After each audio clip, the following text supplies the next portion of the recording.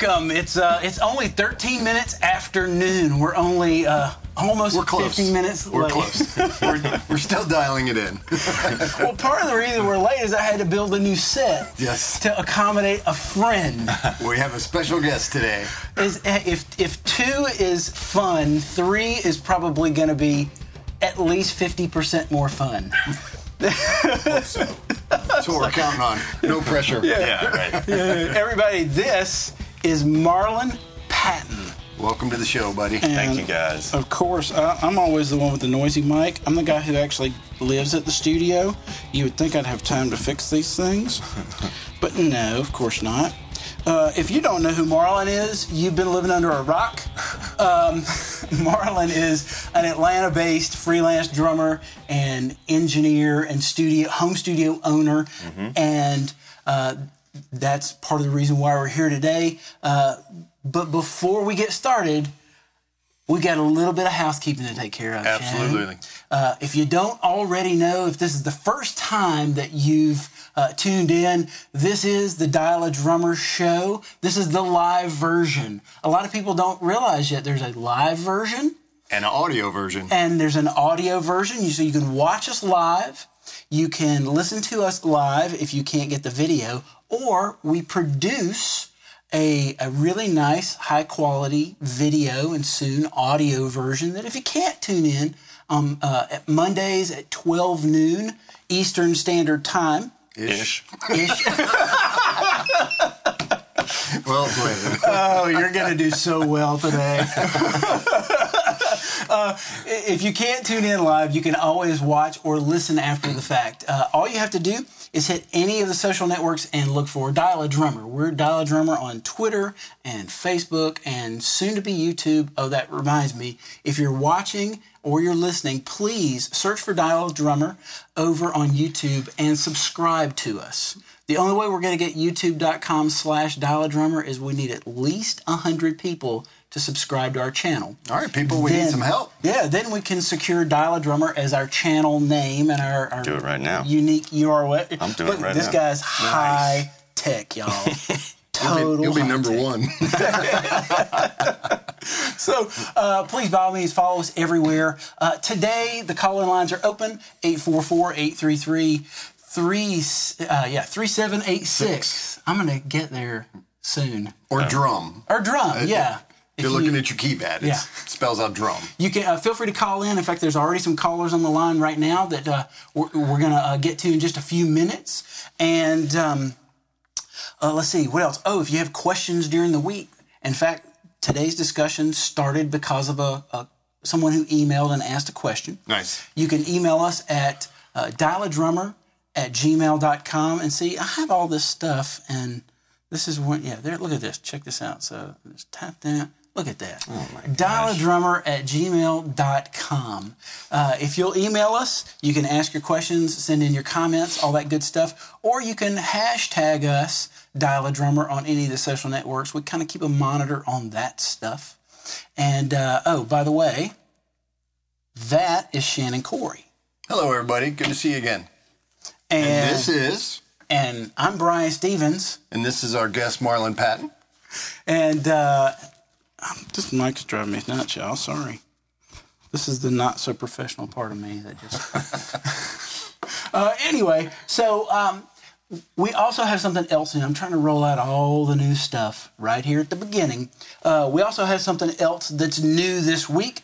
We have a sponsor. Nice. And today's show is sponsored by Waves Audio and Waves Plugins.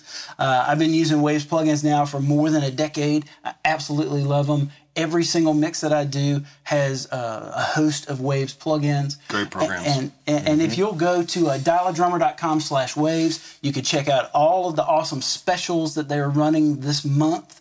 And we have a very special plugin that's on a special sale price. I mean, like rock bottom. We're going to tell people about later, but you got to listen to the show to get the deal. We have a special URL that you can go to, and you'll be able to get this amazing plugin. It is on every mix that I do. So a big thank you to Waves Audio for being a part of the show today. Yeah, for sure. And hopefully they'll be around as a sponsor for a very, very long time. So, we've established that this is Marlon Patton, and we're not going to take a whole lot of time to go into your whole backstory. Mm-hmm. There's actually a great interview with you on the Working Drummer podcast. Mm-hmm. Zach, yep. Yeah, if you go to workingdrummer.net, and a shout out to Zach Albetta and Matthew Krause for the amazing podcast that they do. And it's a wonderful thing about drummers and podcasts, even though there are tons of other podcasts to watch and listen to. Mm-hmm. It's a nice tight circle. Everybody gets along nicely. We're not competition at all. No. If anything, it's just everybody brings a little something different to the table. Mm-hmm. And so, if you want to get Marlon's whole backstory and hear all about who he is and what he does and really get deep into the weeds on that, workingdrummer.net, and search for the Marlon Patton episode. It's awesome. I've listened to it at least 2.5 times.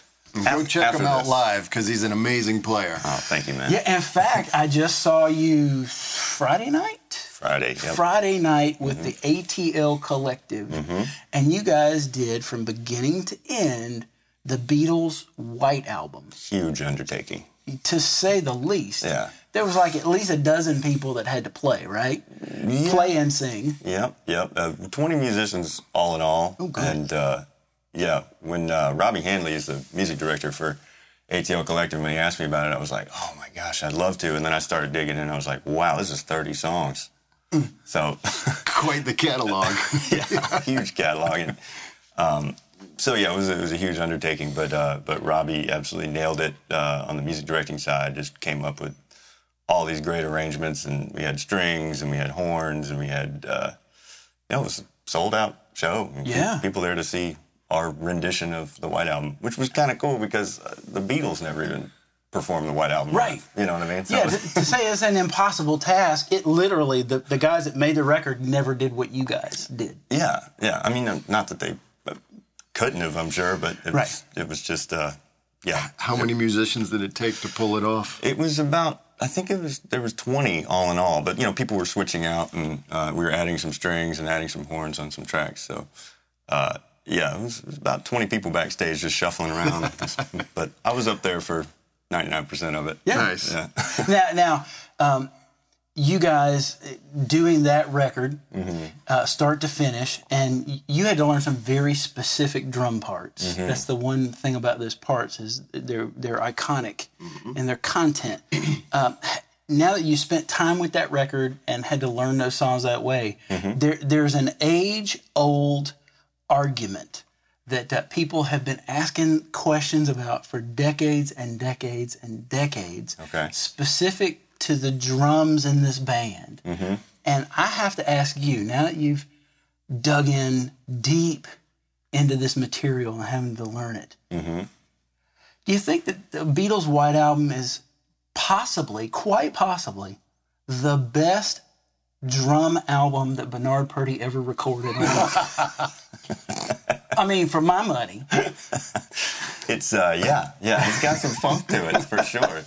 Some wrong. Not quite Ringo-esque. No, I think actually Paul played some on that record, and maybe John, and I don't know, maybe Yoko, who knows? Yeah. Well, the age-old question about drums in that band obviously is, was Ringo a great drummer? And at one time, people thought he was the greatest drummer in the world. And the running joke was, the guys in the bands, that he wasn't even the best drummer in the Beatles. Right. But I would imagine one of the problems with learning that material is that the drums are so specific. Talk about that for a second. What did you do to have to learn this material? Well, you saw I kind of was playing a big kit that night, and part of the reason was because, he did the tea towel thing on the toms, very dead, dry, low, tubby kind of toms. But then some of the stuff on that record has ringy toms, so I had like a 12-inch ringy, coated head tom, then a couple of dead tea towel toms, and then another floor tom that was kind of ringy, and a couple snares, just to try to cover all the different sounds. But, as far as being part-specific, that stuff, I don't ever really notice the Beatles' drum parts until I'm digging in to learn them. You know what I mean? Right. Because and then you learn them, and then you're like, wow, that's really different. There's a lot more to them when you actually dive into Exactly. them. It's the kind of, like, somebody's like, yeah, we're playing a Beatles song. You're like, oh, yeah, I got that. And you listen, you're like, oh, whoa. Right. I did not have that. Well, and some of the parts are actually more complicated once you actually get into them than you realize. Because, like you said, first listen, it's not what you're listening to. Right. You know, because it's kind of simple, if you will. But there's beauty in the simplicity of what he pulled off. And sometimes John, would have these weird little time changes, or like it'd go to 6/8 or something like that, but Ringo just plows through in 4. So the reason that we had you on the show, other than the fact you're awesome and you're a drummer, and that's one of the qualifications for being on this show is that you're a drummer. It's a drum show. And you meet the height requirement. Yeah. We had a question. We had a question from Dwight in Duluth, Minnesota this week, and Dwight is a 33-year-old drummer in a local band there, and he was writing into the show to ask, as a guy who just plays in a band, local band, some regional stuff, his question was, the other guys in his band, they have little home studios, guitar, bass, keys, where they record their demos for their songs, and he was wondering if he should think about putting together a home studio for himself and for his band, and what were our thoughts on that, and how possibly should he do it. And I thought we could turn that into a whole discussion that could help Dwight and everybody else that listens or watches the show about home studios. So I guess we could table that first question, or first part of the question, which is, what would be some reasons that a drummer would want to start his own or put together his own home studio? Yeah, well, I mean, first of all, it's, in my opinion, one of the toughest things to record, right? I mean, we have like the most microphones and the most preamps and the most stuff involved. And we're usually the first one up to record, especially if you're doing a live project, and, the drums are usually the first to go down. First to go down, yeah, exactly. So I don't know. I mean, I got into it just because I'm kind of a total gear nerd. I think you might be too. I'm not. A little bit. Yeah. It might be a problem. Yeah. It's a common problem we all have, I think. Yeah. But I mean, for me, it's important because, like I said, it's one of the hardest instruments to record, and I just like to nerd out on every different way you could possibly track drums, and then also with that, you obviously have to have more inputs, more microphones, so that kind of parlays itself into having just a home studio, basically. Right. If you start recording drums, then you already have probably enough inputs to record a band. Right. And it's a great way to start learning how to record. It's a great way to record yourself, especially in your early days when you're trying to improve upon your skill set, because when you record it and you hear it back, that recording doesn't lie of what you just put down. So it's a great way to, and the great thing with technology today is you can do it very affordably with digital boards. Things have come a long way. I mean, you can go all old school analog and spend a lot of money, but it's an evolving process, much like our drumming vocabulary. You're constantly working on it and trying to improve upon it. But a great thing with a home studio is you get to start with yourself. And then the nice thing, too, is when you start working with bands, they get to come to you. And then you get to learn that skill set. Okay, how do I get a guitar on record? How do I, where's the right sweet spots on an acoustic guitar? You start learning all these nuances. Yeah. It's kind of the fun part of the game, too.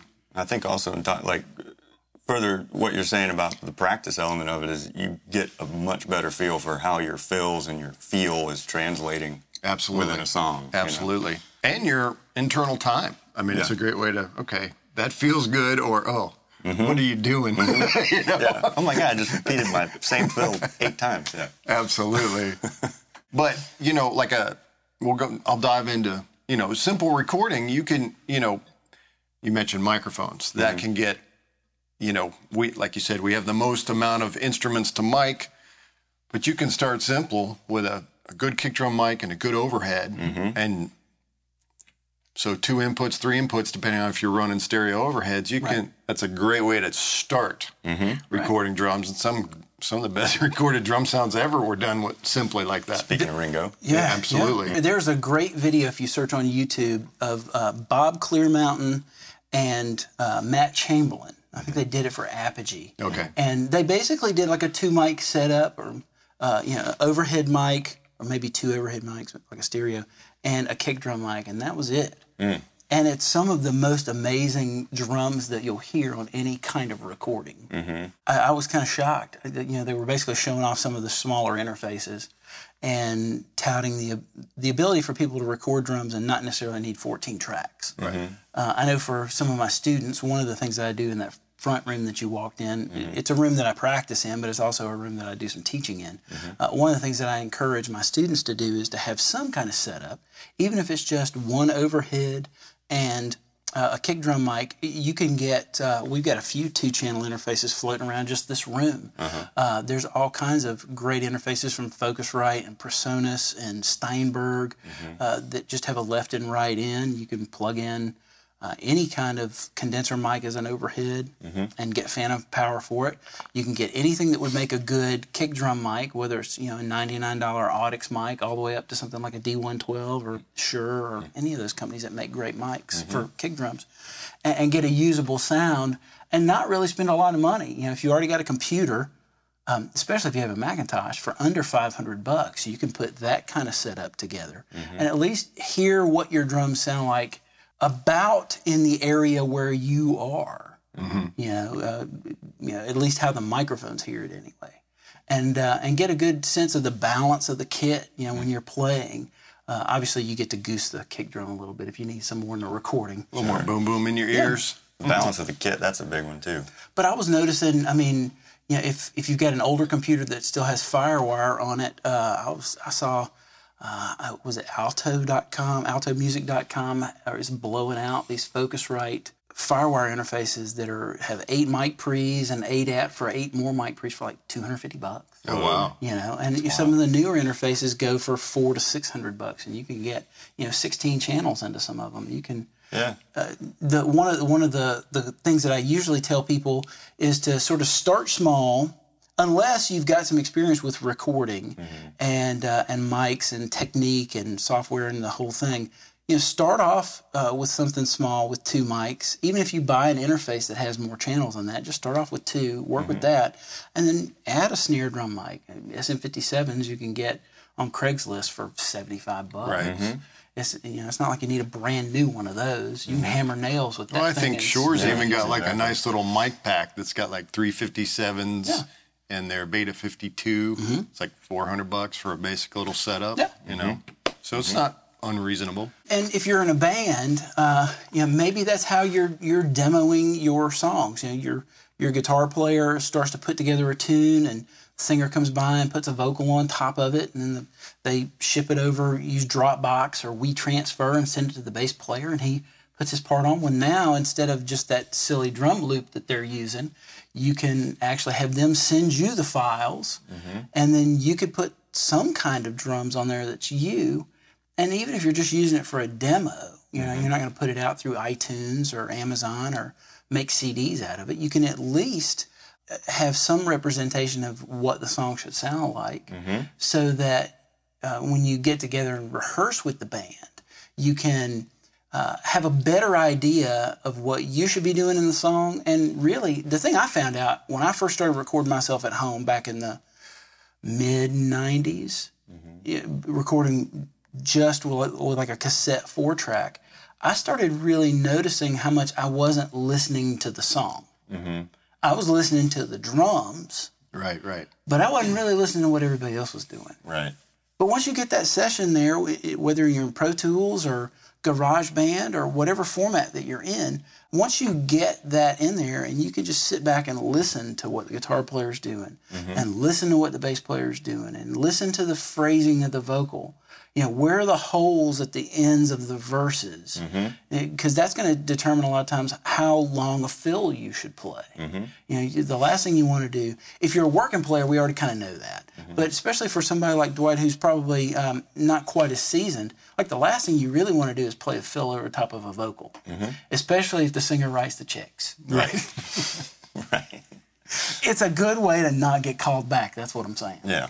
We also learn in the language, too, I think, of the DAW world. Yeah. Of, like, I mean, if your band, Dwight, if your band does go into the commercial studio, then you can, you'll have the demo already ahead of time. You'll kind of know your parts even better because you'll be listening back to them.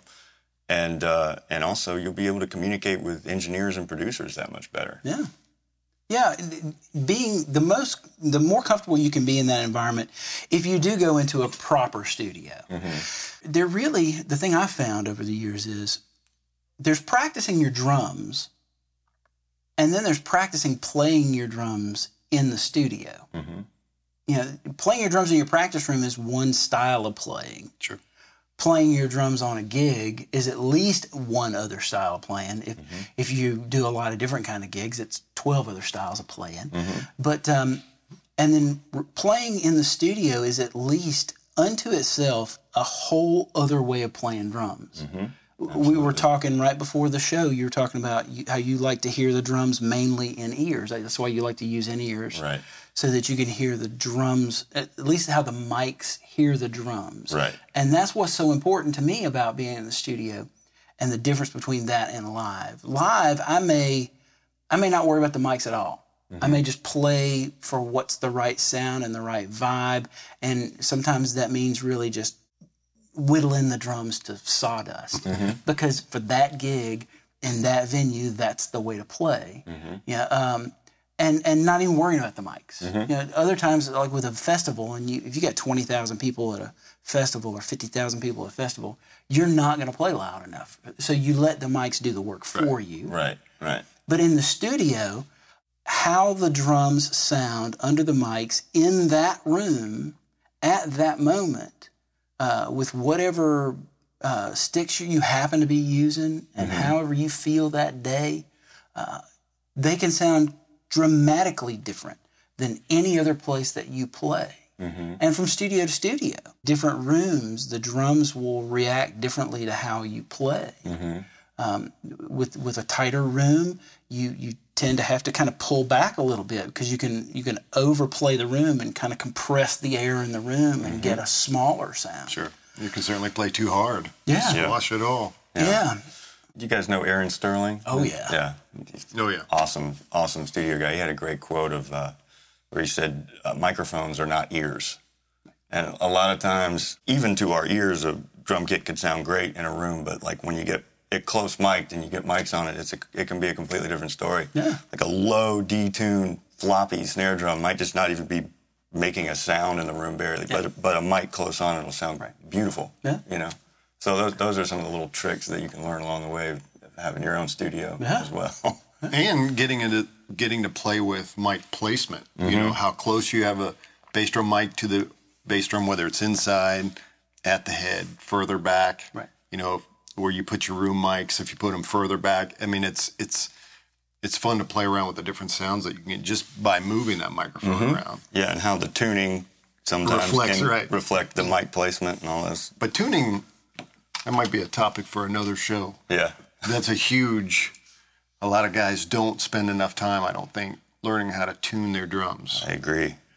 Especially on the fly, if you have to detune to make it sound better for a particular set of microphones or the particular track, Right. Let's talk about our different recording spaces.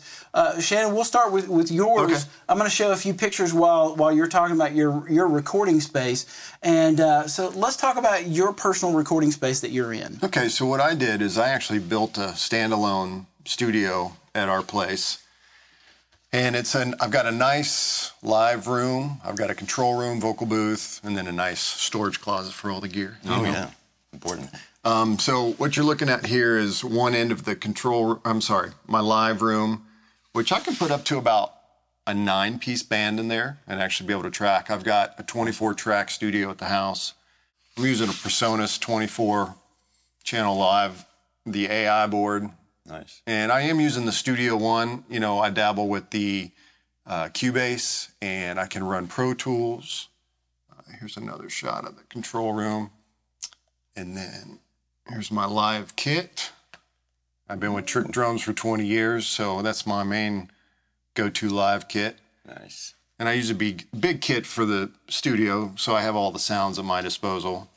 So I'm running an 8-10-12, 8-10 up top, 14-16 on the right as floors, a 12 on the left, and a 20-inch kick generally. That should cover it. And then there's the other end of the live room, and then what you're looking at there, the window, that's my vocal booth, and then the doors into the storage closet there. Is this in your basement? It's actually a standalone building out on my property. We've got 10 acres, so we got a big old barn, studio. Awesome. Yeah, it's a nice jealous. place.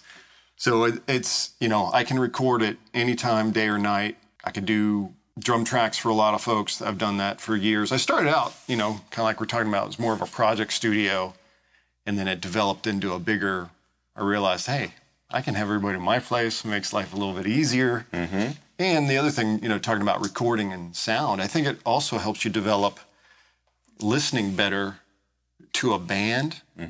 Because we end up being musical directors for the most part. Because we go first, we kind of learn the songs first and the most intricately. Recording really helps you listen outwardly, where I think by the time you get to the gig, you know what you're doing, and you're not really listening to yourself anymore. You're really trying to make the band drive and make it sound the best they can go. Yeah, you can kind of get outside of yourself. Exactly. And hear the whole picture a little better, maybe. Yeah. You want to jump on a caller? You want to talk about? Let's just jump into a call here a second. All right. Hello, who's on the call-in line? It is me, George Sandler. Third time. What's up, Third time's a George? charm, gentlemen. That's what I have to say. Not much, man. How about you, Shannon? I'm doing great, brother. Good to hear from you. Good to hear from you guys too. Like what you guys are doing. It's awesome, man. Thank you. Awesome. So you actually just put a home studio together recently, right?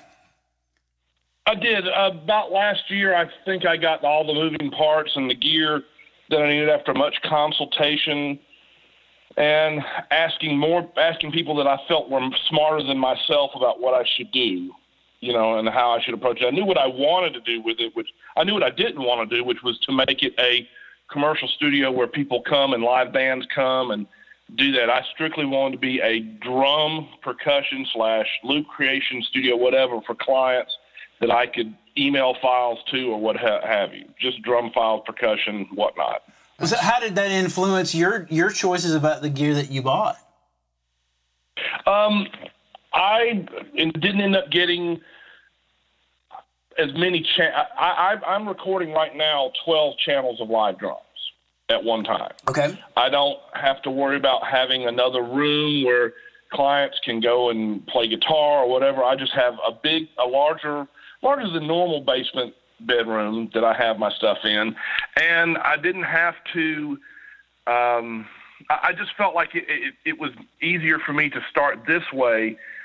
I didn't scrimp really. I spent about, I don't know, I think all told it was all about $7,000 to $8,000 what I spent, and you could seriously go another way. Sure. But I wanted to have, you know, some guys. One of the biggest questions I had was, do I want a console? Do I not want a console? And after discussing it with people, I do like to have a little console. So I have an X32 Behringer with those great sounding preamps in it. Yep, it's a good choice. Yep. And it speaks to my Macintosh like it's like they're twin brothers. Yeah. You know, and my thing was ease of use too, Brian. I wanted to walk downstairs and flip 2 switches, and I'm in. Mm-hmm. I tell you, 12 years ago, when I put the studio, I had a commercial facility for 5 years in Duluth, and I had about a 25-minute commute. And the moment that I bought a house and put a studio in it and made my commute 2 flights of stairs, my life got instantly better. Sure. Mm-hmm. Yeah, and you know, with like you were telling, I remember you telling a second ago about whether you should have a space. I actually think every drummer should have a space, and with the advent of gear that sounds good and does the job that doesn't cost. I mean, you remember when you first had to get a studio, you were talking about a $25,000 minimum investment. Oh, yeah, it's true. You know, with tape machines and everything you had to have just to do the job. Right. And now, like you said, if you've got a decent Macintosh computer, you can get an interface and do it, like Marlon said, with 3 mics. Yeah. Well, even downstairs, I'm running Pro Tools HD, and I remember in the early 2000s, if you were going to get into a pro level Pro Tools rig, you were going to spend $50,000. I mean, at least. Oh yeah, easy. Yeah, and so and there were interfaces that you could use, in the late 90s and early 2000s. I certainly bought plenty of them. I had an ADAT. Oh, right. man, yeah. And you thought you were big time if you had 2. Oh, man. You had 16 tracks. Right? And you remember when Avid, you couldn't use any interfaces but the Avid interface. Right. Nothing else was compatible. Right. They made it so that nothing else was really compatible, and you were kind of stuck with whatever they charged you because it was like, well, you want this, you got to use this. Yeah. Mm-hmm. Well, in their minds, especially, if you were a pro level user, then you could probably afford a pro level price point, and that may or may not be true. But George, are there any questions that you were left with? Questions you want to pose at us after beginning to put together a home studio? I would love to pose a question. I'm pretty set with my microphones, but I'm looking to purchase. I've got Sennheisers for the toms and SM81s for the overheads, and good. I feel like I'm good with microphones. There's a couple things I do have a question about. I'm using SM57's top and bottom, but I'm looking for an alternative for maybe another top mic just to have that different sound. And I was looking at maybe a Telefunken M80. But is there any other snare mics you recommend that won't break the bank but sound great? I've actually been using. It looked like you had a couple advanced audios downstairs. Oh, yeah. They're CM, it's their pencil condenser mic. That's, I can't remember the model number on it right now. But it's not too expensive, and I'd say in addition to a 57, it's kind of nice to have a small diaphragm condenser to be able to pick up a snare. It's a very different sound. On the bottom? On the top. I use it on the top. Okay, cool. And you can also use it if you just line up the capsules, use it in conjunction with a 57, and then get more of that top end on the condenser, and then obviously what the 57 does, and they can blend together really well. There's actually, usually when I'm recording, I'll show it to you if you haven't seen it before downstairs. There's actually, George, there's a clip that you can get. I think it's called an X clip. It clamps onto your 57 or your whatever dynamic mic you're using, and it has a smaller clip built onto it that you can put a small diaphragm condenser in. Oh, wow. So you can use one stand and have both mics. It's like $12 or something. And another mic that I've had good results with, George, is the old EV308s or the 408s. Yeah. Because they have a little more low end in them. Yeah. They sound great on the top snare head, especially depending on if you're goofing around with different tunings. Because I know you do you do a fair amount of contemporary country stuff. And sometimes you got to tune that stuff a little lower. It varies, contemporary country. Down here in my studio, I'm doing everything. But, I switch out snares just like you guys do just about every song. Nice. Yeah.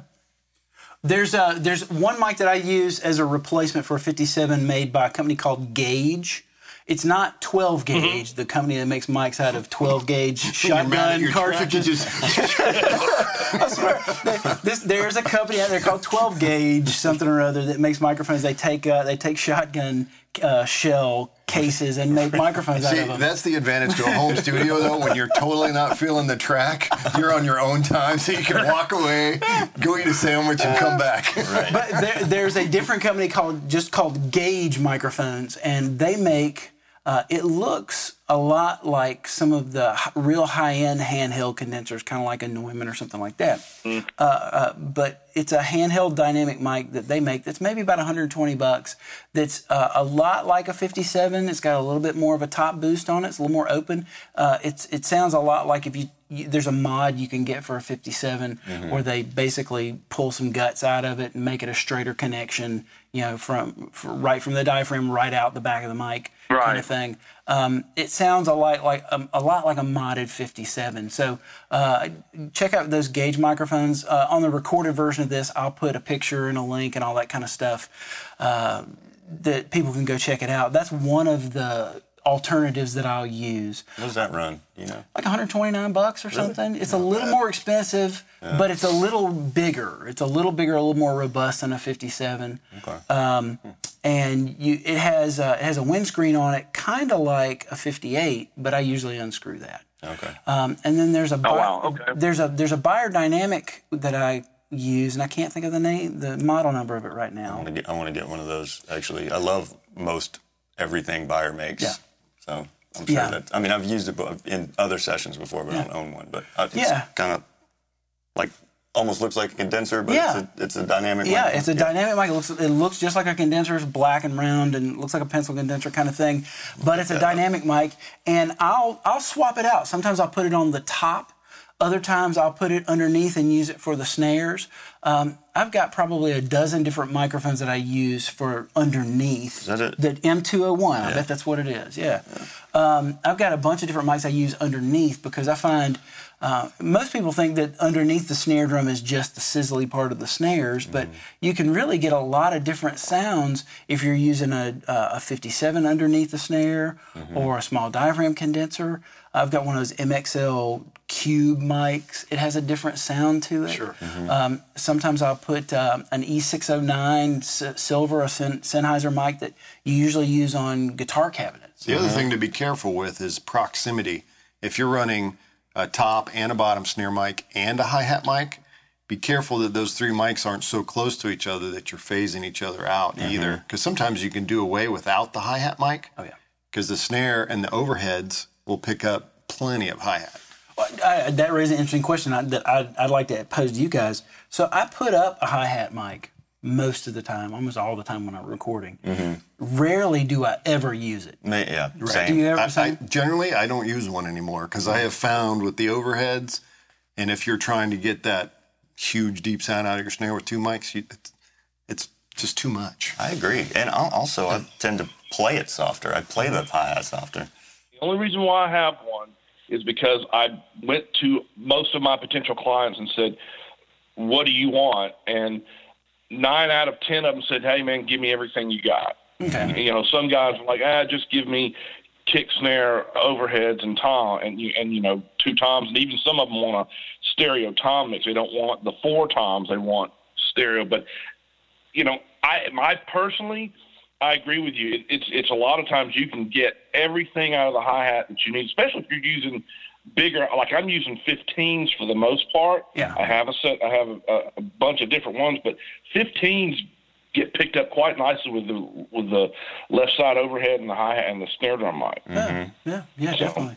It's just what I give the client what they want, and I go, okay. Absolutely. That's kind of the fun part too, experimenting with the sounds based on the size of your room. Yeah. And like George is saying, the size of your hi-hats. Right. If you're playing 15s, 13s, 14s, or, you're doing the Steve Jordan thing and playing 16s or 18s, it really depends. So yeah, I got a pair of crash cymbals that I love for hi-hats. My 16s are just awesome. Nice. Yeah. Killer. Cool. George, hey, thanks for calling, buddy. And guess what?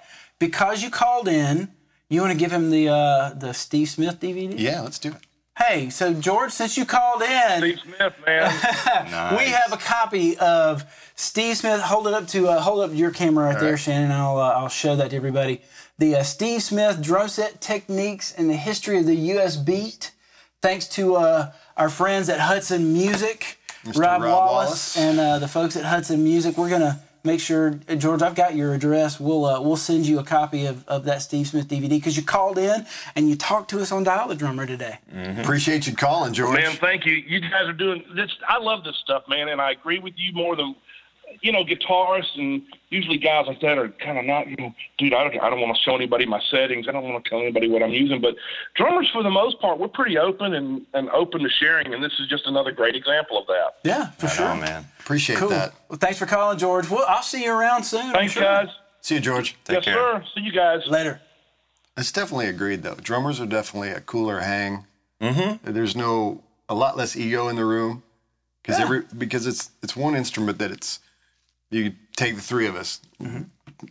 We play the same beat, but it's going to have three different things because everybody brings their own mojo to it. Yeah. So that's a very cool thing that it's a lot less ego driven. I think it's the nature of the instrument too. We sit in the back and we support, you know, and then that leads to having. I don't think you can have as much of an ego as maybe if you're up front taking solos or singing or whatever. Being the lead singer, if you will. It's a very different mindset. That's a great point. Yeah, I think we're more supportive, and therefore we can share. We don't care about sharing our secrets. There's so much to learn anyway, you know. Absolutely.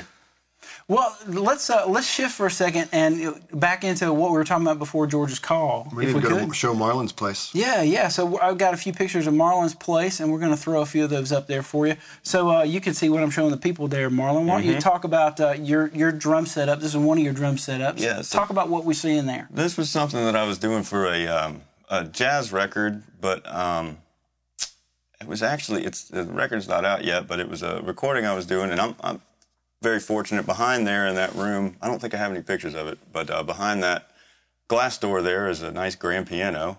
Nice. I have enough, sort of the studio is sort of started taking over the house as it does, but... I feel your pain. Yeah. That just makes it home. I know. I have a nice little CNC 18-inch kick and these Camco toms, 12 and 16. Yeah. The Camcos, man, I don't know what it is about those toms, but they're just so special. And I got a couple of Spizzacino ride cymbals. Oh, man. That's the good stuff. Oh, my gosh. Yeah. R.I.P. Roberto. Yes. Right. And then I think those are those 16s going on there. But miking-wise, I got a pair of Coles up over the kit. I'm kind of a ribbon freak when it comes to overheads and rooms and anything kind of off the kit. Yeah. And then let's see, we got some CAD E100s. Oh, yeah. Which are fantastic mics on the toms. I got that advanced audio on the snare. I got an M160 Bear on the hi-hat. Mm-hmm. And I do like to do hi-hat when I'm doing jazz stuff, just to get the chick. Yeah. Just to have that little backbeat kind of, or 2 and 4 going on. And then, so this is kind of a thing I've been working with of like closer sources, darker sources getting brighter mics, and brighter sources getting darker mics. There you go. Yeah. So like, ribbons on the cymbals, ribbons on the hat, ribbons on the room, and then close up, maybe use some condensers on the toms and drums. Get the ring, open it up. Attack, get the, That's nice. Get that brightness back. So this next picture is from behind the drums looking at your room. Mm-hmm. So talk about the room that you have for recording drums. Yeah, it's it used to be it's on the back of the house. It used to be a porch that they enclosed, and then I ended up building that wall sliding glass door. And if you look at the sliding glass door, to the right side of the door, there is a vocal booth. So it's kind of split in half. And on the left side, there's another little room where I can track bass, upright bass, or anything like that. Yeah. And then, I just did some diffusion, some light acoustic treatment and stuff like that. I found the cheapest way to do it is to just get that stiff 703 board and just build little frames out of 1x4, and then burlap material over the front, stretch it over the frame, staple it on the back, and you can do one piece if you want. I guess it's 2-inch thick, 2 pieces if you want it 4-inch thick, and I just built a whole bunch of those, and kind of clapped around my room, found where there was flutters, found where there were weird bass traps, and just kind of tried to make the room sound as flat as I could. Sure. But that 703 stuff, I mean, it's so good, and it's so much cheaper than going the Orlex route. I feel like, Yeah, absolutely. For sure. Yeah. And it's fun to create your own stuff too, and it gives your place some character too. Exactly. Yeah. Well, I noticed that your ceiling. Talk about your ceiling for a second in that picture. Mm-hmm. It's not like just a flat kind of ceiling. Mm-hmm. Was that already like that, or did you do something special? It actually was already like that, but the wall at the other side is also on an angle. I built that on an angle, so try to keep from hitting a flat wall, flat surfaces, I guess. Yeah. Like I said, when we were setting up, I wish I had higher ceilings. That's one thing that's beautiful for recording drums, to be able to really get the mics up off of them. But did you have to do anything special with the floor, like float the floor or anything like that? No, it was. I kind of lucked out with the space. It was a concrete floor already. Yeah, nice. It sounds good. I just put a carpet down and get enough reflection, but it's also not too crazy. I'm going to show a shot of your control room here, and people can kind of see some of the setup in there. So you're basically you said this was like a closed-in porch is where your drum room is. So I guess those windows would used to be exterior windows or something? Yeah, correct, yeah. It looks into that I guess would be a dining room if somebody normal lived in that house. And that looks right into the drum room. So, if I do also just engineer sometimes out of the space. So that's where I would sit, just engineer, but sometimes I just run back and forth and record myself playing drums on people's tracks. So, but the setup of the house just kind of worked out pretty well. And to be honest, when I was looking at the place, I was already had the wheels turning. That was the first thing you saw was where can the studio go? Windows. Yes. That's it. One of the stories my wife tells about us finding this house is the real estate agent. We hammered real estate agents, and nobody could really find what we were looking for. This one guy got it. So he said, I have the perfect house for you. We walked in this front door, and immediately I said, point me to the basement. And and I went through the front door. I went maybe 12 feet. I hooked it downstairs into a totally unfinished basement. I looked around, looked at how the thing was, and I looked at how deep it was. I kind of stepped it off a little bit, and I looked at the real estate agent and said, "We're going to take this one." my wife looks at me. She's got this. Her face is completely white, like she'd seen a ghost, and she goes, "Can we at least look at the rest of this house?" And you were like, sure, go ahead. Make yourself happy, baby. But we definitely bought this house and the studio. For me, at least, the studio and trying to be a good dad, the school system was a huge consideration for us in getting this house, because it really was a blank canvas for me able to do what I did downstairs, which we'll talk about just a little bit. But let's keep going. So I pulled a few pictures off your website. So your rack that's here, let's for all the geeky people that are taking notes and wanting to look at gear and maybe look at some options, what interface are you using? Okay, so I have a RME Fireface, and I really love RME stuff. Their clocking is fantastic, and more importantly, their drivers are the most rock solid, I think, in the business. Like it never fails me, ever. The computer will slow down, things like that will happen, but it will never lose. It's always locked right in.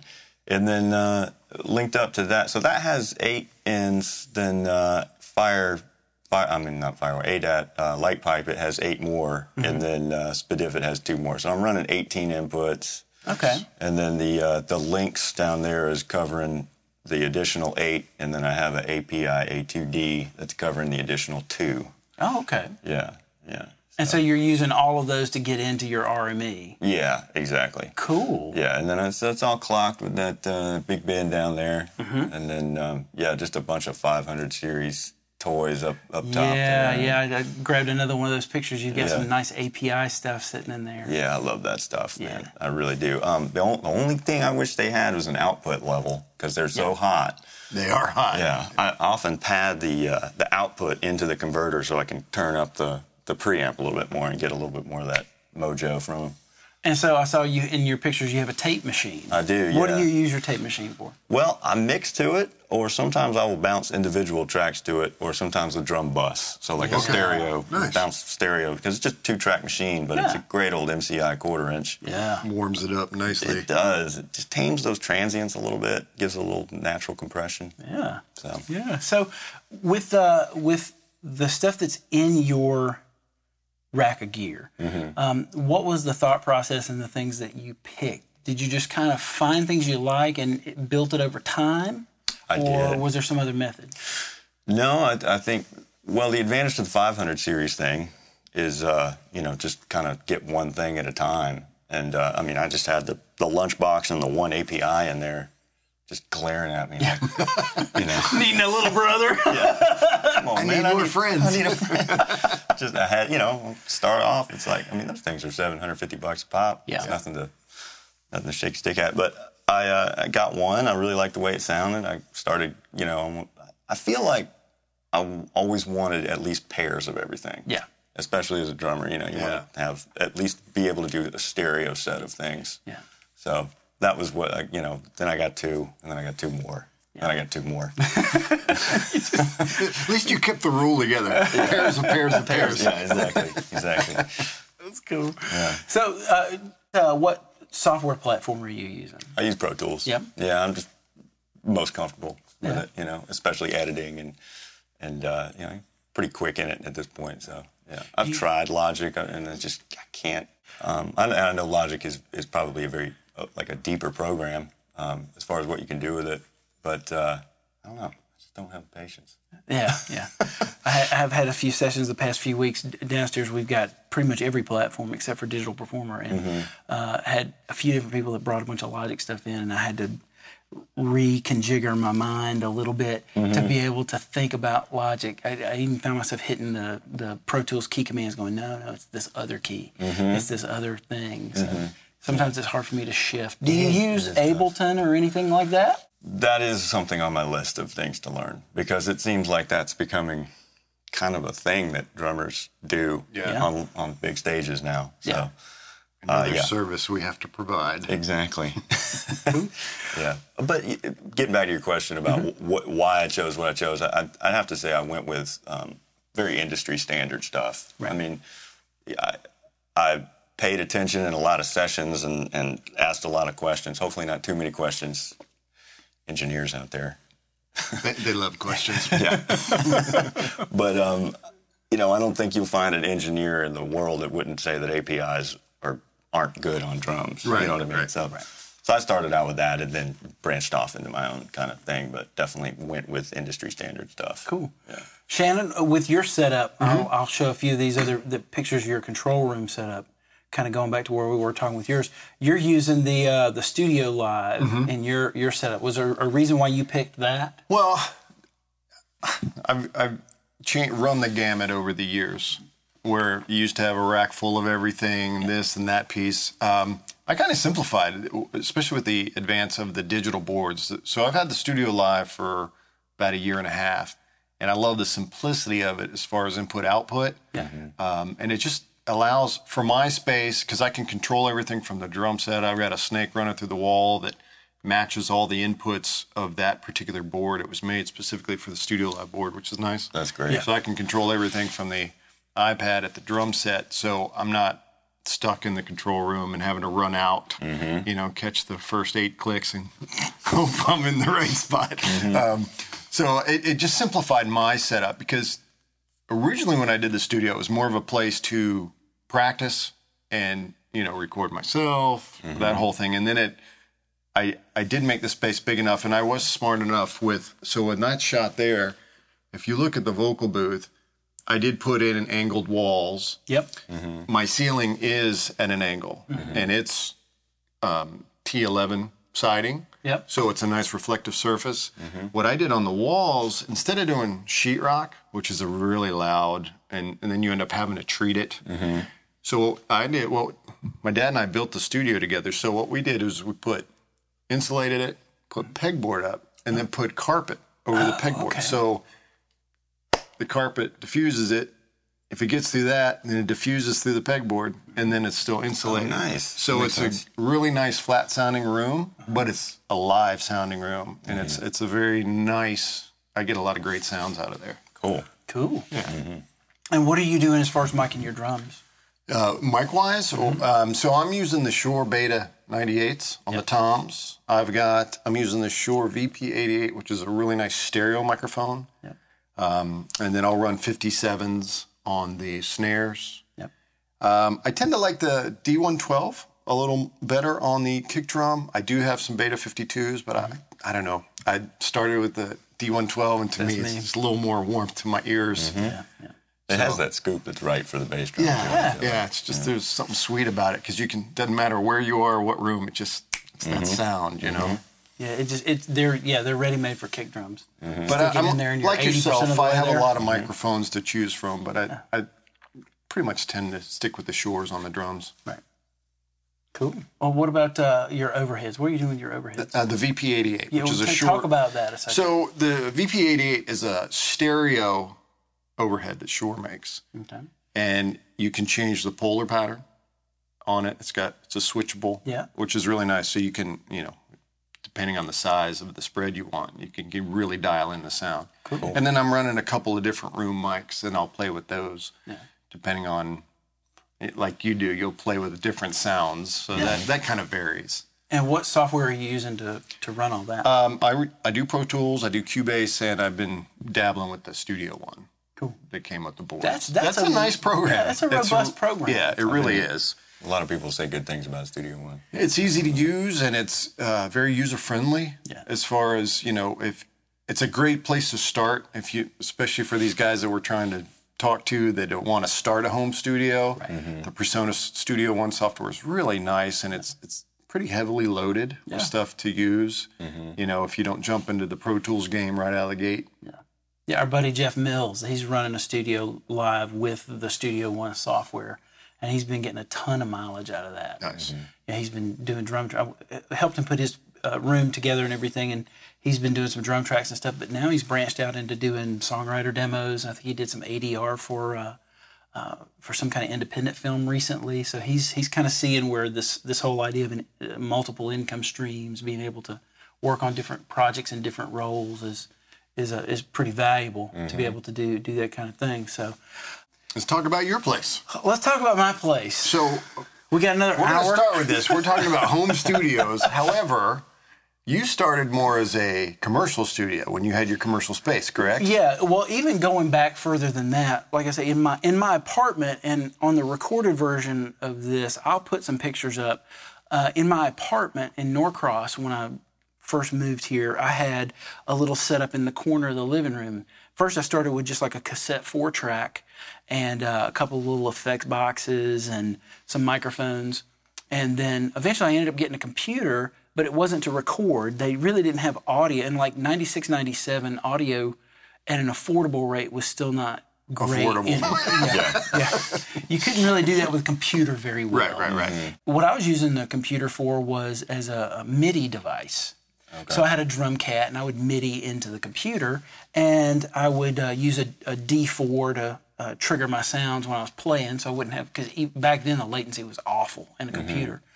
So I would monitor tracking MIDI drums with real cymbals. Yeah. Wow. Yeah, it was crazy. And a lot of times with the cymbals, I would do it like Stuart Copeland style. I would do all the drums and stuff first, and then knock off those MIDI tracks, and then go back with one microphone and just play like just the hi-hat and just the crash cymbal.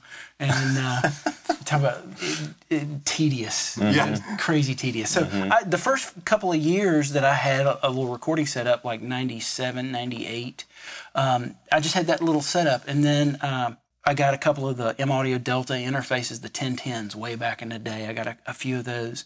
And I ended up taking on a business partner, and we put a little studio in his basement. And, we ran with 2 Delta 1010s for probably a year or two, and then we moved into a commercial space. And for about 5 years, we had a large A studio downstairs, and then we also had the upstairs where we had a mastering suite and a MIDI production suite.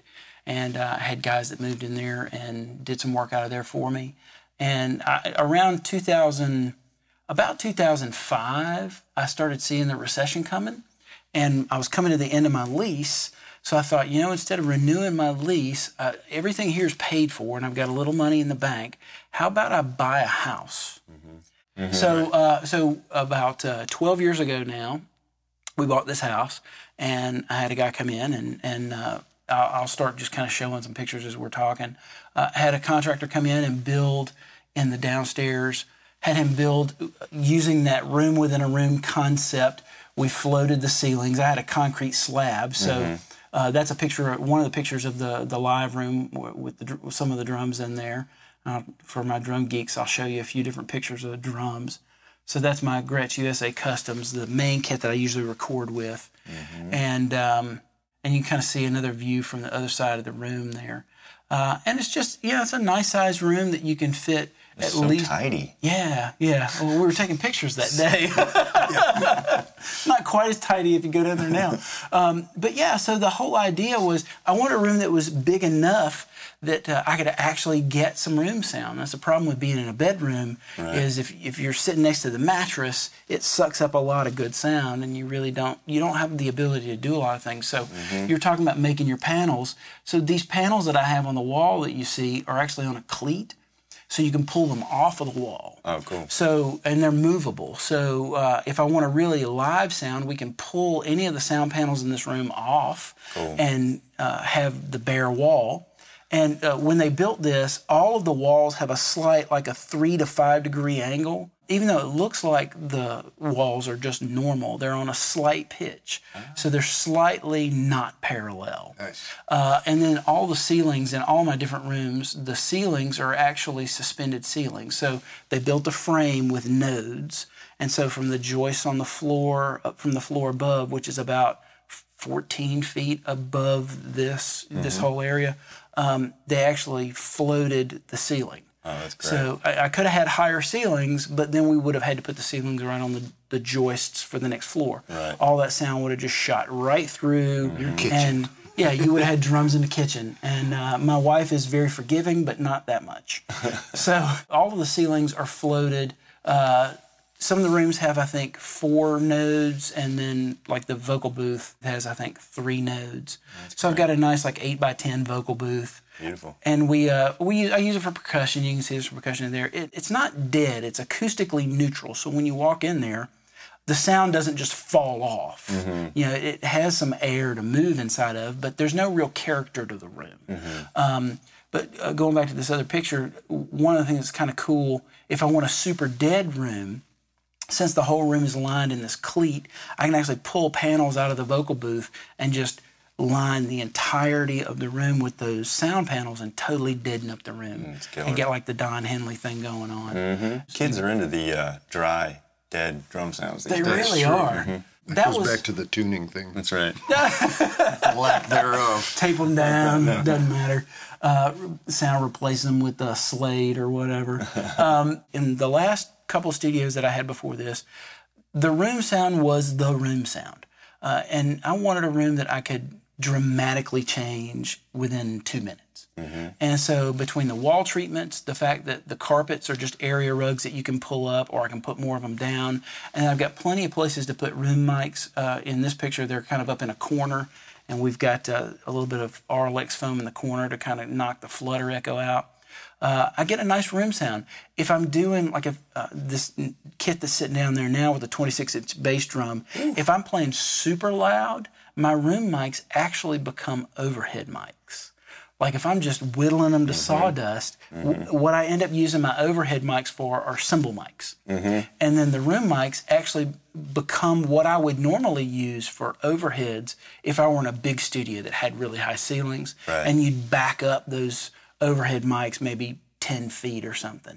That's kind of the happy accident with this room for playing loud. That's what the room mics end up doing. And you've got some stuff behind the room mics to kind of, was that the Auralex? Yeah, that's the Auralex. Nice. I've got Auralex in the corners. All the corners I put Auralex in. Sometimes I'll put the room mics behind me. You can kind of see in that shot, I actually Auralex those corners too. Cool. Nice. And that way I can put some mics back there and get a totally different sound there. Vibe to me is super important. So, like, even the foyer and the bathroom, there's a kind of a shot there you can see into my bathroom where we're sort of decoupaging the walls with clips from different drum and guitar and music magazines and stuff. There's lessons. You can sit down. If you have to go to the toilet for more than about 5 minutes, you can read something and learn something. That was kind of my idea with the bathroom. And just a place where you can go to feel creative. So with my control room, I got a super, super nice, roomy control room that easily 5 or 6 people can sit in and not feel crowded. And so that was the problem with the last studio that I had was after you put 3 people in a control room, couldn't breathe. Yeah, you couldn't breathe. It got sweaty in there quick, you know. So I wanted to make sure that I had plenty of space for people to sit and chill and just feel relaxed. So for me, I'm running Pro Tools HD, and I just went consoleless. So, well, technically consoleless. Before I had the Avid S3 and the dock, I had a Toft Audio ATB-24. Cool. And when I made my first big upgrade from my Mackie 8 bus, those were my mic pre's. You know, I had the mic pre's in that, which are a nice kind of warmish British sound, kind of a brown sound. And the EQs in those ATBs are amazing. But gradually I started just adding mic pre's. I mean, you'll notice I've got some stuff from Focusrite. I've got some Day-King stuff in there, some Universal Audio. There's a lone Ventec X73i in there that's just crying out for a big brother. So at some point I'll have to put a second one in there. I've got a couple of mic pre's that are sort of secret weapon mic pre's that if I tell you what they are, then I immediately have to execute you, that are all tube-based. And then I found when I went consoleless finally, I still needed to have some inputs that would double as mic pre's if I need them. So I've got one of those Audient ASP-800s. Which is 8 channels of their mic pre. 2 of them have got alternate circuit paths. So you can actually change the character of the pre's depending on what circuit path you go into. Very cool. And so, and then off to the right there, I've actually got some old Shure. They were meant to be PA mixers, but you can mod them to make them mic pre's. So I had them modded as mic pre's. So a lot of times I'll put either rim mics in there or some of your special effects gacky kind of lo-fi mics. Lots of character. You can run through there. And they've been modded so they have phantom power on them and everything. So I've got some racks of compressors, just pretty much every flavor that you can get, from like distressors to 1176 style, LA2A style. What's not in that picture is SSL style, a couple of different flavors of SSL style bus compression. And then because I do some programming and some stuff in things like Ableton and Cubase, I've got a whole different workstation where I do all of that work. And so some of that I'll do downstairs, especially if I've got keyboard sequencing and stuff to do. I've got one of those Native Instruments machines, which is kind of cool. And then you got a little tape machine over there too. Yeah, I got a little 4-channel tape machine that I can either run mixes to, or a lot of times what I'll do is I can run kick and snare and overheads to it. Oh, good. So if I want to do a drum bus, I can do that. If I want to do individual tracks, I can. But most of the time I end up running kick and snare and squashing those, and then I can squash the overheads and bring them all right back into Pro Tools and just have some what people nowadays are doing with plugins. I'll do sometimes with the tape machine. And there's another little, in that shot you can kind of see there's a little, an Akai M7 tube 2-track tape machine that I'll bust stereo drums to a lot of times. And then there's other parts of the studio too that in my lesson and practice room, I've got a Studio Live in there, and both kits are mic'd up. So it's a 16-track recorder, and I'm using basically one side, 1 through 8 for the rock kit, and then like 1 through 6 for the jazz kit. Okay, cool. And so really the only recording that gets done in that lesson room, that practice room, is if I'm practicing and I want to hear how I'm doing something, I'll just, I'll have the computer on, I'll just hit record, and I'll record whatever it is. If I want to play along to a track or something and listen back, I've got some nice reference monitors there. So I can hear it back. Got it all wired up. It's all wired, man. It's all fun. Yeah. And then instead of having one kit that does everything, which I really don't have one kit that does everything. My whole. I don't know if that exists. I've been trying to find that. He tries. He tries. I tend to play the same kit for everything instead of changing it out. Good for you, man. Get obsessive about that kind of stuff. Like this kick. It's part of the journey, that right? It is. Yeah. Well, and that was when I started putting this place together, really seriously putting together 12 years ago. I really wanted a place where if there was a sound that was in my head, or there was a sound that was in my client's head, then I could immediately get to that sound. So there's a lot of different drum options, kick drum options, tom options, tons of snare drum options. There's over 100 cymbals down there, so there's all kinds of different sounds of cymbals.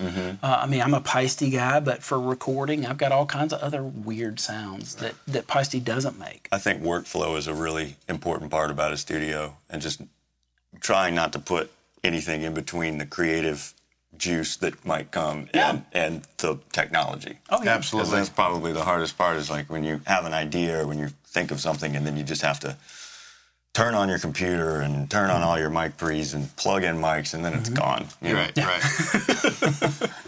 Well, and that's one of the reasons for me to have a lot of that stuff sitting there is like the mic. Occasionally, I'll change like maybe what my overheads are going into, but 9 times out of 10, they're going through the same Neve clones because that's just a sound that I like for my overheads. That's what I use for mine too. The Avitas Audio MA5s. Yeah, I got a pair of those. It's just beautiful. Yeah. It's a great sound. So, and even if I do decide to change something, which I do occasionally, it's as easy as a patch cable. Just everything's on the patch bay. Boom, move that input to this thing, and pretty much you're good to go there. Different kinds of kick drum mics. Although the D112, 90% of the time, that's what ends up being on there.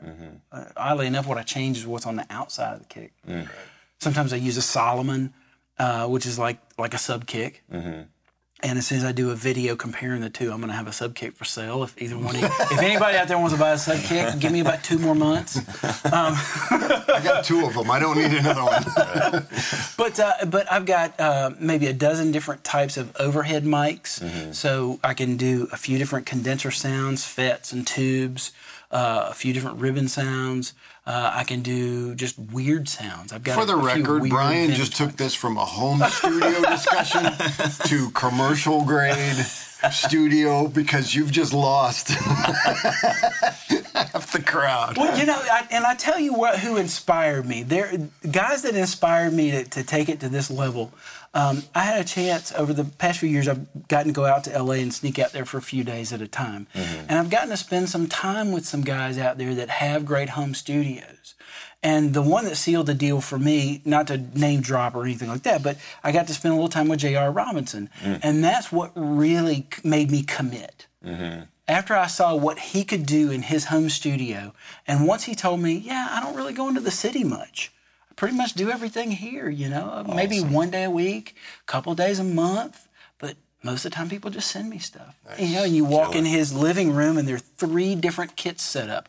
They're all mic'd up and ready to go, 3 very different sounds, and he has everything that he needs. And again, it's like for him, the way his studio's set up, if I need the sound that everybody thinks of as J.R. Robinson, that kit is right there. Right. He just sits down and he opens up the software and he hits record and he plays. Right. If he needs a vintage sound, if he needs a bop sound, he's got everything sitting right there. And that really inspired me.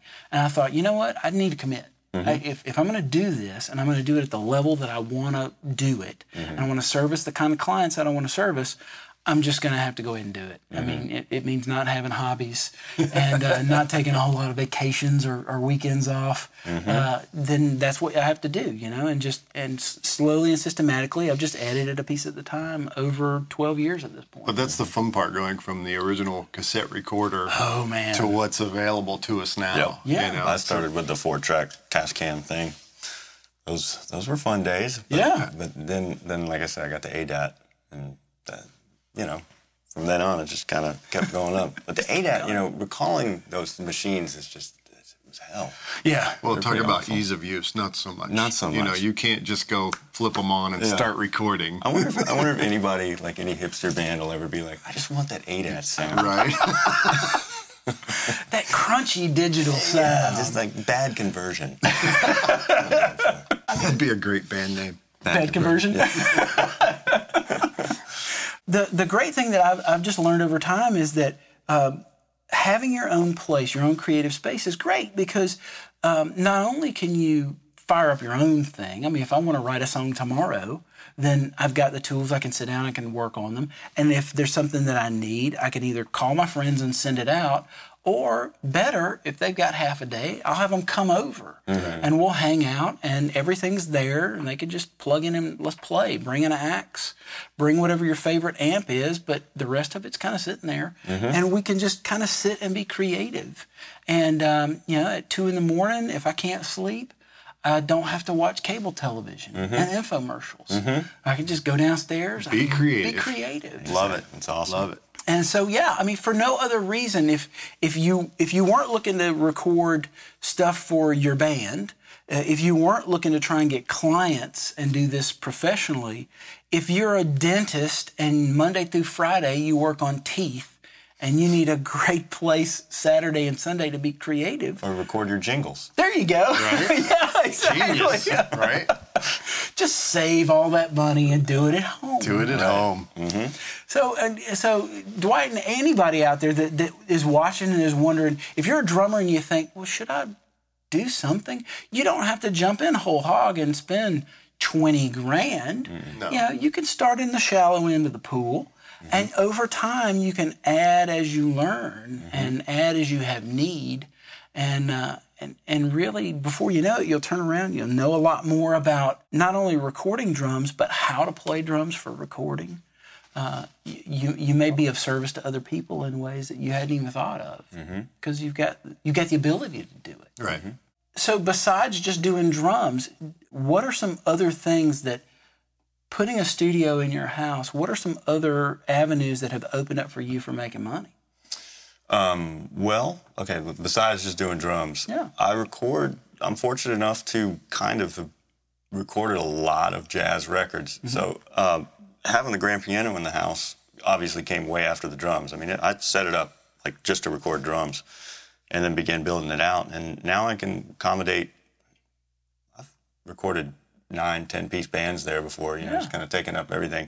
Taking up the living room and had somebody on the piano. I had a bass player in one booth, had a vocalist, 3 horns and drums, and everybody's got, you know, their own headphone mix and everything like that. So, you know, I'd say at this point it's become about half my income is recording other people. Yeah. It wasn't my plan to do that. It just kind of kept building and building, and I kept getting, I wanted more flavors of preamps and more flavors of mics, and then I just ended up having the facility to be able to have everybody in their own space and be isolated. And so, yeah, I mean, that's recording other bands, recording jazz groups has become a pretty large part of what I do.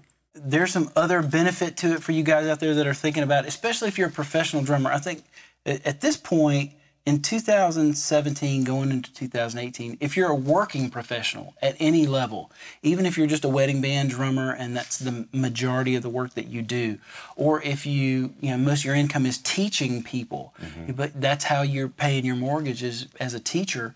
I mean, I think drummers at this point, everybody that's doing this professionally should have some kind of setup. Absolutely. So that, I agree. So that you can at first learn about it, but over time extend your reach. And like you're saying, it's cheap. Yeah. It's easy to get. I mean, you know, why not? Yeah. Right? Yeah. I mean, for the cost of going to the beach for 3 days, you can add something to your house that you can actually make some money with and you write off on your taxes. There you go. So added benefit, probably the biggest benefit, right off on your taxes, folks. That is a big one. Right? Thank God for taxes. Well, you got anything else you want to add? Anything that you want to say to the people that are out there? Because they're right there. They even call in occasionally when that works. And we did cover a lot of ground today. So if you have follow-up questions, hit us up. We'll be glad to backtrack next week. dialadrummer@gmail.com. You can also call us. There's a voicemail on that toll-free 844-833-3742. This is like the third week. You think I know this.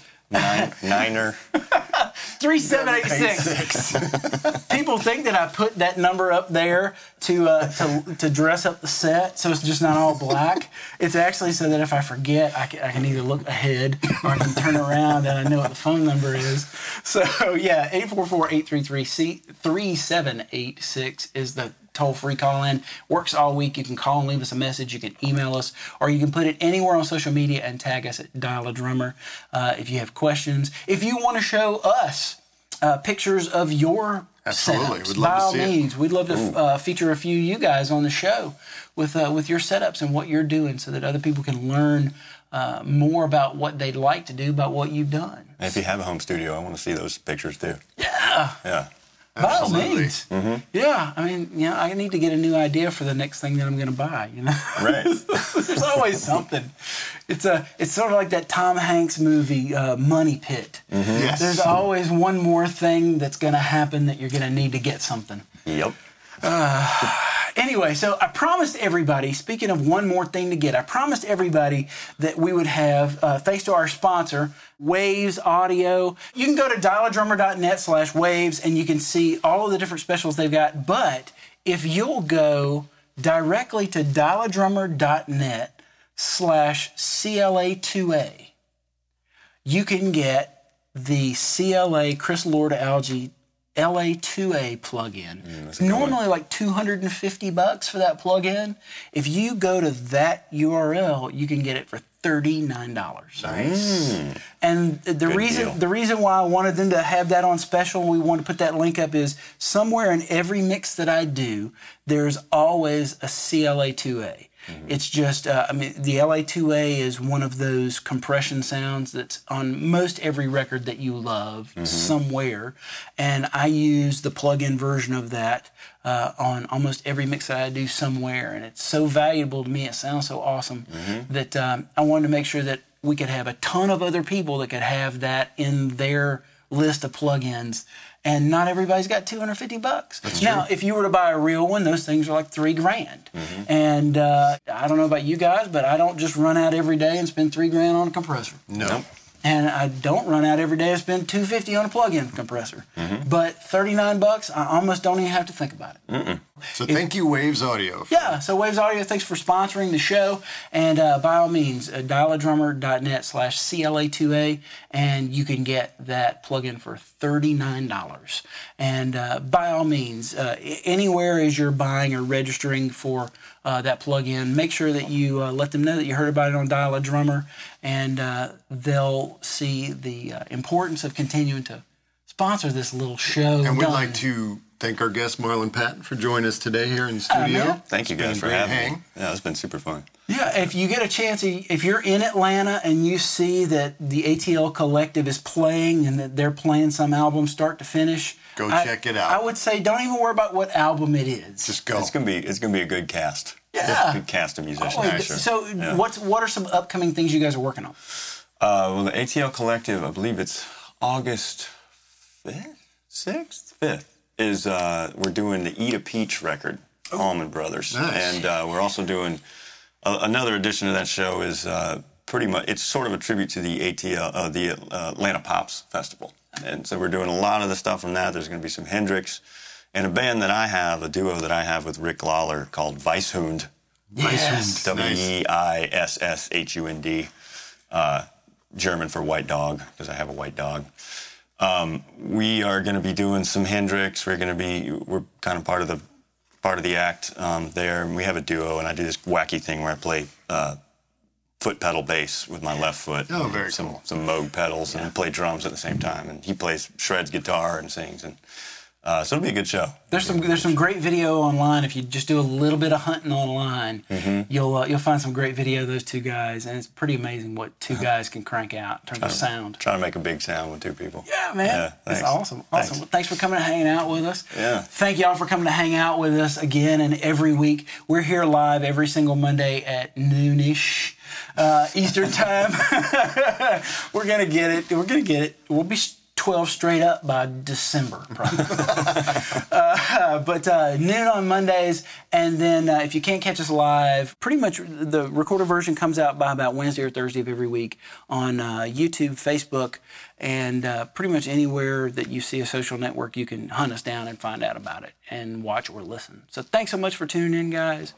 Thank you, Marlon. Yeah, thank you, guys. And we don't have a tag to get out of this thing yet. That's okay. So we'll just tell everybody we'll see you next week on Dial a Drummer. Stay classy, San Diego.